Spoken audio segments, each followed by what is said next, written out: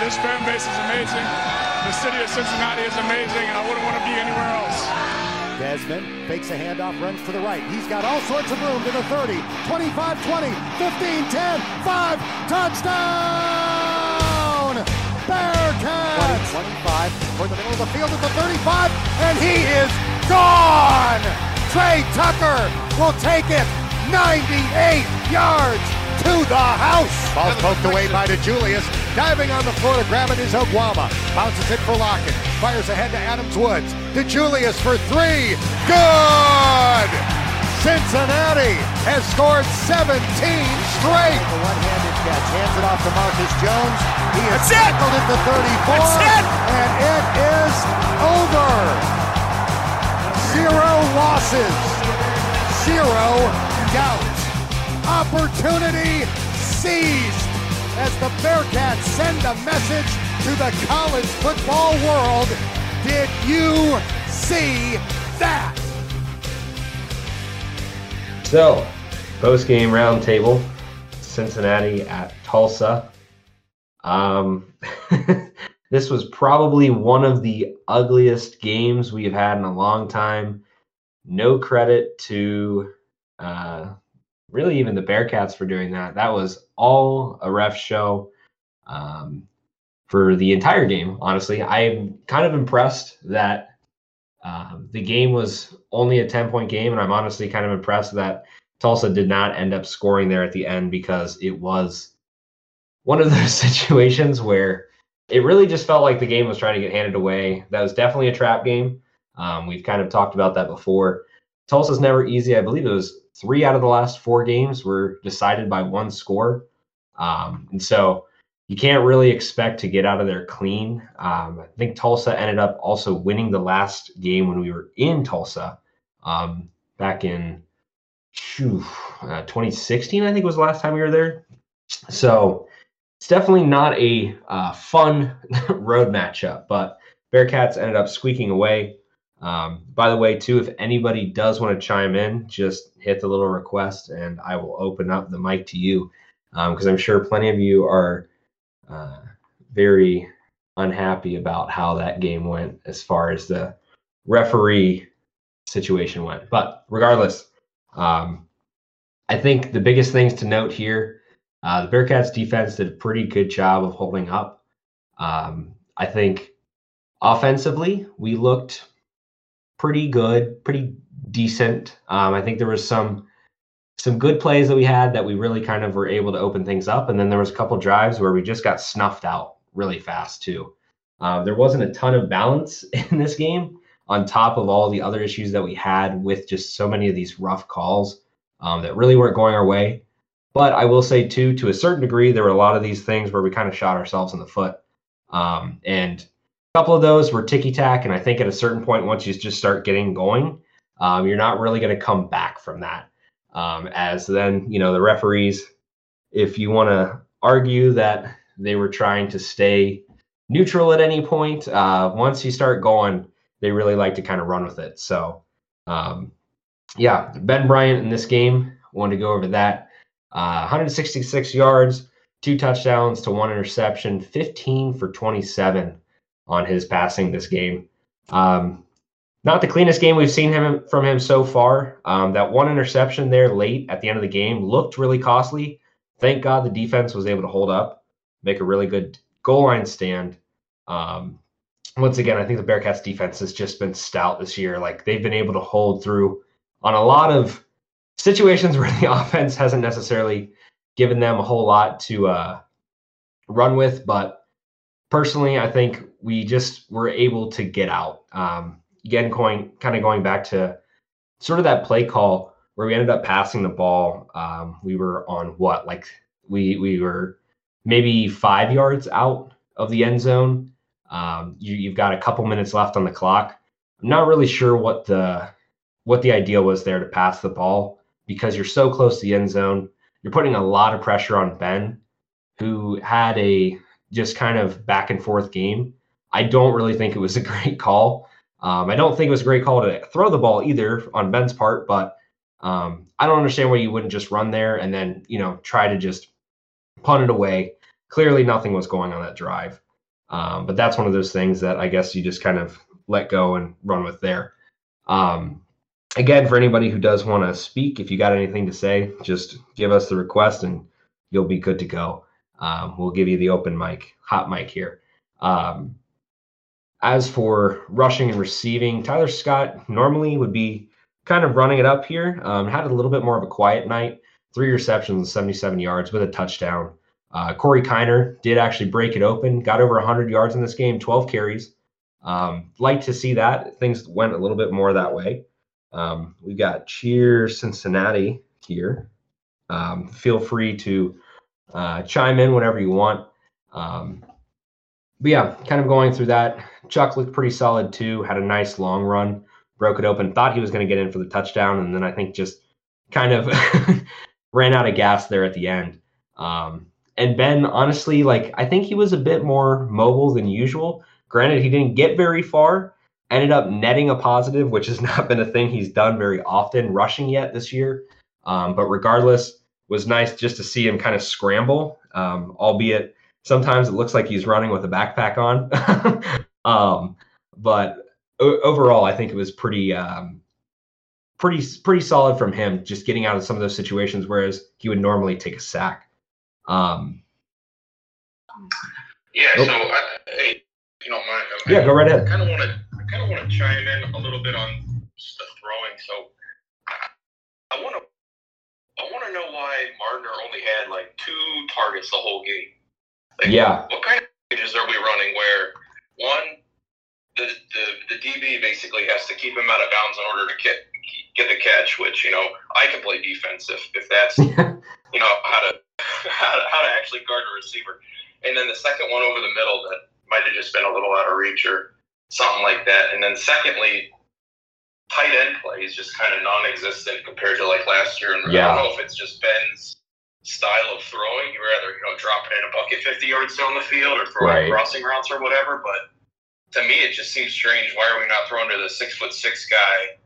You know, short yardage situations, and then the Wiley touchdown. You know, that's like, or that was our bread and butter score. So I don't necessarily know why we don't see more of that in some of these like real tight, tense situations, and then we end up, you know, dropping the bag.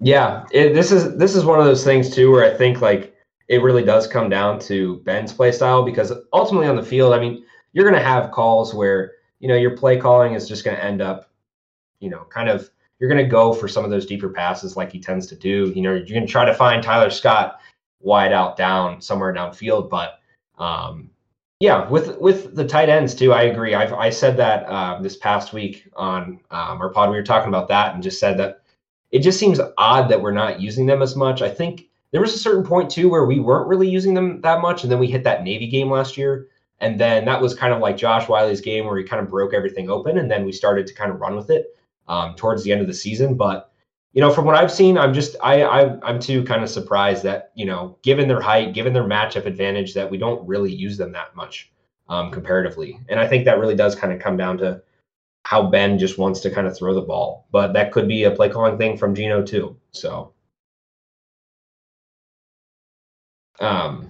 since he's slanging, I see you guys are in here. If you guys want to chime in too, feel free to. Hey, this is Coomer, one half of the Cincy Slanging crew. And, nice to see you. Yeah, appreciate the invite.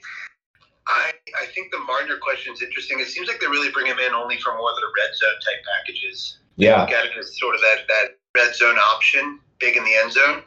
Mm-hmm. But the team seems to mostly just have a plethora of riches to throw to. So when you have Tyler Scott and Tucker, who are kind of dominating those, the boundary snaps, plus the 2 tight ends, plus running backs out of the backfield with Chuck McClellan, who you want to throw to, like, they're just not everybody's going to get a lot of looks in this offense. And True. Especially when you factor in the chemistry that Tucker and Scott have with Bryant. And I think Bryant, I feel like tonight was a little bit of an eye-opener in terms of where Bryant's limitations are. Because, you know, when he's throwing deep and has time and everything, and it's on time, where it's kind of a quick read, the play's working as called, he seems to thrive, and especially going downfield. But the minute that you kind of take away that first or second option and he's forced to make reads in that short to intermediate space, it got a lot uglier. And that's what we saw tonight from Bryant. Yeah, and I honestly, like you said, this is kind of just one of those games too where it's not, it's never going to be pretty. Going on the road in the AAC, I think the biggest thing to me for the night, I mean, on top of everything else, this is one big thing that I wanted to talk about too, is the penalties. I mean, I think there's a certain point where these calls are just so ticky-tack. They're so, overboard, where there was, I think on that one of those last drives, it was, if not 3 out of 4, it was 2 out of 3, 3 out of 5 like plays where they called through a flag maybe 3 or 4 seconds after the play had subsided. And it's just, I don't understand that. I mean, I get with offsides, I think that's one of those things where you can kind of throw a flag after the play's over. But I mean, if you see it, call it. It's one of those things where it's just so frustrating to see, the refs kind of take over the situation. I mean, this game started at 6 o'clock. Well, I'm on Central Time, but started at 7 o'clock for Eastern and ended at like 11 o'clock. Like the game place, like you can argue what you want, but like it's just when those sort of things start to take over, it really takes the game flow out. And I don't know, like there's no way that Tulsa playing the way that they did should have been in the game as long as they were. And I think that comes down to penalties. I will say there was a couple of ones where it just seems so ticky-tack, but then there's also some of those too where, defensively, you just got to be a little bit more disciplined too. And I was wondering kind of from your perspective, for those of you who who speak, and if anybody else wants to chime in, feel free to. You can just do the request for the speak. But, I think pushing those guys when they're clearly already out of bounds, like you just got to be more disciplined than that. And somebody had brought this up. I don't remember where I saw the tweet at the moment, but it just seems that it does kind of seem that Fick just seems to let a lot of these penalties go. I forget which game it was. Maybe it was Kennesaw, that he really kind of lit a fire in their ass and he was pissed off. If it wasn't Kennesaw, then it was Arkansas. It was one of the first two, where he was getting really frustrated with the penalties and just kind of all right, you guys need to get it together. And it just seems like today he just kind of all right, it's happening. It is what it is. I feel like some of these things are avoidable. I mean, over 100 yards and penalties. I'm sure we're going to hear something about it in the post-game press. Oh, yeah. Yeah. And I feel like Ivan Pace runs hot, and that's what he's a fantastic player, and you're not going to take that away because you want to keep getting the. I mean, it's discipline. It's the youth of the defense. I think in some regard, and it'll just come with time. I don't know, did Arkansas get called for something? I can't even remember, but I feel like they were chippy from the start too, which just made us a little more on edge. And when things were going our way, you're just gonna see more of that, which is not what you want to see at all. Yeah, yeah. I mean, this is one of those things where you're talking late game scenarios when this game is as close as it is. I mean, 10 points is a nice cushion when you're going into the final few minutes. Better than it being 3 or less, but those penalties will really start to catch up with you. I mean, that is, I believe, the reason why this was not a, 14 plus, kind of differential here. But, I agree too with kind of what you said there too. And, some of those guys run hot. You kind of got to go with the flow on these, but I don't know. I really feel like some of these things have to be cleaned up, especially going into later playing conference. I mean, UCF has been definitely an interesting topic this year because they've kind of been all over the board. But, if you're looking at that UCF game that we've got on the road, I really don't want to be worrying about penalties when we get to that point. I want to be worrying about whether or not our offense is clicking as far as making those receptions, making the passes correctly, and defense, of course, you're not really going to worry about. UCF just plays so fast. They're going to score, and you're going to have to keep up with it. Hopefully our defense kind of holds in. But again, those penalties, we don't want to screw ourselves out of points. That will happen this year. It's already happened multiple times, happened with Arkansas, and we'll probably see it again. Only going to keep this going for a couple more minutes, but I did want to also bring up, just kind of the conversation around kind of ranking. I know a lot of people, AP poll, you're just going to let it go. We're kind of all dealing with this fact that it's just not going to happen this year. That we're not really going to get much respect for, what we've got here, just considering we're in the AAC. But if I look at the rankings here, I believe it was 7, 15, 16, 17, 18, 20, 21, 23. And right now, Pitt is down by 5 to Georgia Tech. Oh, end of the fourth. Looks like Pitt just lost just now, 26-21 to Georgia Tech, who is 1-3. So that would be 1, 2, 3, 4, 5, 6, 7, 8, 9 teams within the top 25 that have lost. And so I would think there's some room for the Bearcats to move up. Curious what you guys think about that, and if we really care right now. We'll sneak in. Yeah. we'll get this week. Quite frankly, more so than being ranked, I'm just personally watching all the G5 teams and seeing who in the end we're going to be in a race with for that New Year's 6 spot. That is a great point. Which Coastal pulled a game out of their ass tonight too. Yeah. So, I don't know if you saw that game or not, but I think between us, and I was talking to a buddy earlier tonight, potentially our senior night, the Tulane game might be a pre-conference championship game, like an early. Yeah. And I pick at that, and that's a game that I think, they come to town, nothing to lose. Yep. It's, Thanksgiving weekend crowds are never great at UC, so right. Who the hell knows what? It probably will be snowing or something like Yeah. that. So who the hell knows what that'll look like at the end of the season? But that's really all I'm kind of focused on right now. That's a good point too. And honestly, I think it's so funny because Steve's not on the call here. Steve, for those of you who don't listen to the weekly pod, as my co-host, he's we're both big fans of Tulane. We just love watching them in basketball. I think it's fun. They're just a team that you don't really expect to do a lot, and then sometimes shows up. And this year in football, man, it's crazy to watch kind of where they're at. And you make a great point. I would not have said at the beginning of the year that would be a potential conference championship matchup, but the possibility is real. I mean, they seem to be getting it done right now. I believe they're sitting at right 4-1. So Tulane's got it going, and it really is going to be interesting to see how those things shake out. Like I said, I think kind of looking at the rest of our schedule here, if we're going back, kind of on the things that we need to pay attention to going down the stretch, USF definitely does not look convincing. They just got blown out by ECU today.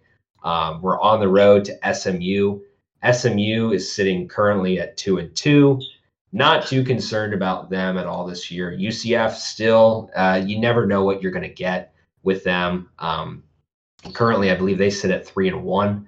And so it's just one of those things. Navy, you're going to take care of. ECU late in the season, we've got them at home. It's in November. I'm not too concerned about that, but you never know. I mean, ECU did take, I'm trying to remember who it was. I'm going to look real quick. They took somebody down to the wire. NC State down to the wire. NC State. Yeah. And that was kind of fudged there at the end. 21-20 end to that game. You kind of would have hoped that they pull off that upset because that would have been great for our schedule as well. With NC State also losing today. So that actually makes 10 out of the top 25 that have lost. So with the Bearcats sitting just outside, we shouldn't have an issue in theory, but, of course, some of these teams are going to shift around. But I think there's enough movement in the 20s slot, in the high teens, that we should be fine. And then Temple, of course, we're not going to worry about. But Tulane is that last game, regular season game of the season. Like you said, they're going to be playing with nothing to lose. And it's going to be the last time that they're going to get to play us in football. I wouldn't be surprised if Tulane comes out swinging. I mean, if they keep consistent the way they've been playing this so far this year, they are going to be concerning. So it's one of those things we just got to kind of keep an eye on. As for the rest of the G5, I think the Sun Belt is going to cannibalize itself as it usually does. And, I'm not going to really be concerned about Mountain West either. So I think the Bearcats should be in a good spot looking at that New Year's Six Bowl towards the end of the year. But from everything that we've got today, I think it was kind of a ugly, but overall good enough win that we sneak out and get on the plane, get wheels up, and never come back to Tulsa, Oklahoma again, at least for football. We'll have them, of course, at least one more time, I believe, for basketball. So, again, I think that's just about all we've got for this week. I want to thank everybody for chiming in. It's nice. We've kind of got a fuller house in here than we usually do. So it's nice to see some new faces in here. Again, if you're not checking out our podcast weekly, we do release one about every Wednesday with plenty of information. Sometimes we go way too long. Sometimes we keep it short. But we've got everything Bearcats for you. So if you're not following that, please go check that out on Spotify or Apple Pods, wherever you might listen to that. And it was nice talking to you guys. Appreciate it. Yeah, of course. Thanks, Justin. Yep. Take care, guys. Have a good night. Go Bearcats.